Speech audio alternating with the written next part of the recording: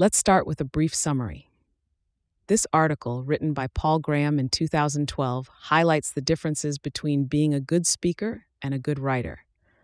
Graham points out that speaking skills usually contain fewer ideas compared to writing skills, and that being a good speaker is often about the ability to impact and motivate listeners. He also states that speeches are generally superior to written texts in terms of personal interaction and motivation. This article is a must-read for those who wish to explore these striking dynamics between speaking and writing. Before we dive in, I want to share a quick note about how this podcast is created. As you've probably noticed, this podcast isn't voiced by a human, but by artificial intelligence. I'm obligated to inform you of this beforehand due to the rules of AI services. This podcast is made possible by our sponsor, Wope.com, an AI startup that combines content marketing with artificial intelligence to significantly boost traffic and revenue of your startups. For all the latest content, be sure to follow me at x.com/YigithKoner. Now let's turn our attention back to the essay. The Art of Writing and Speaking, Exploring the Relationship Between Ideas and Communication. Original title, Writing and Speaking. Date, Mart 2012. I'm not a very good speaker. I say a lot. Sometimes I have to pause when I lose my train of thought. I wish I were a better speaker, but I don't wish I were a better speaker like I wish I were a better writer. What I really want is to have good ideas, and that's a much bigger part of being a good writer than being a good speaker. Having good ideas is most of writing well.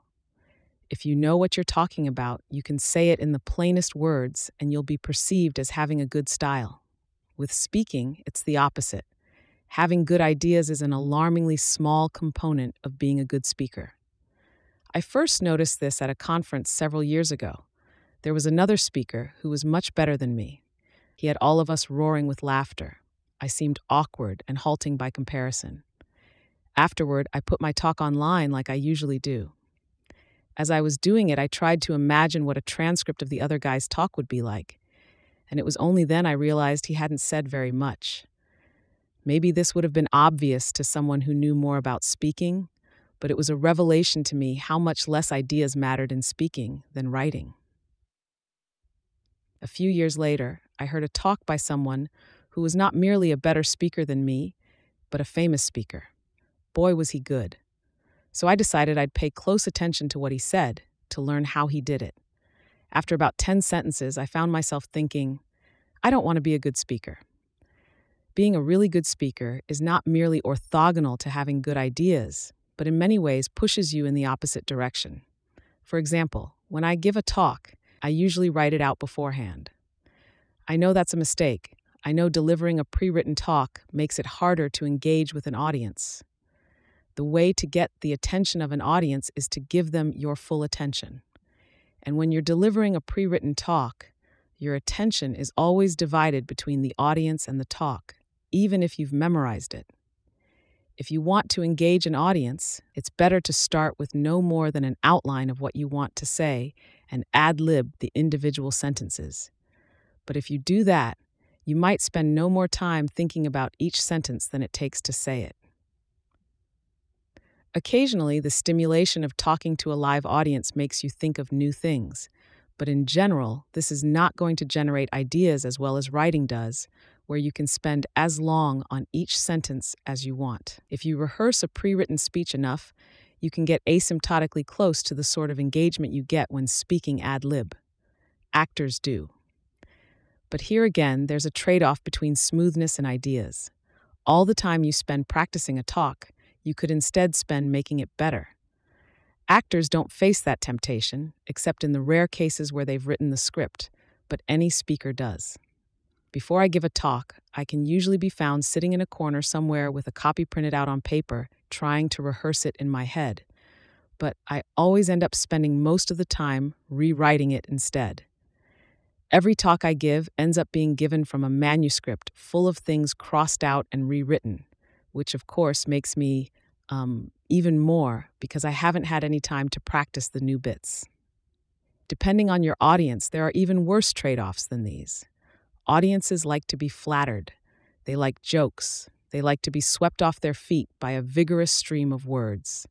As you decrease the intelligence of the audience, being a good speaker is increasingly a matter of being a good bullshitter. That's true in writing too, of course, but the descent is steeper with talks. Any given person is dumber as a member of an audience than as a reader. Just as a speaker ad-libbing can only spend as long thinking about each sentence as it takes to say it, a person hearing a talk can only spend as long thinking about each sentence as it takes to hear it. Plus, people in an audience are always affected by the reactions of those around them, and the reactions that spread from person to person in an audience are disproportionately the more brutish sort, just as low notes travel through walls better than high ones. Every audience is an incipient mob, and a good speaker uses that. Part of the reason I laughed so much at the talk by the good speaker at that conference was that everyone else did. /paulgraham.com/speak.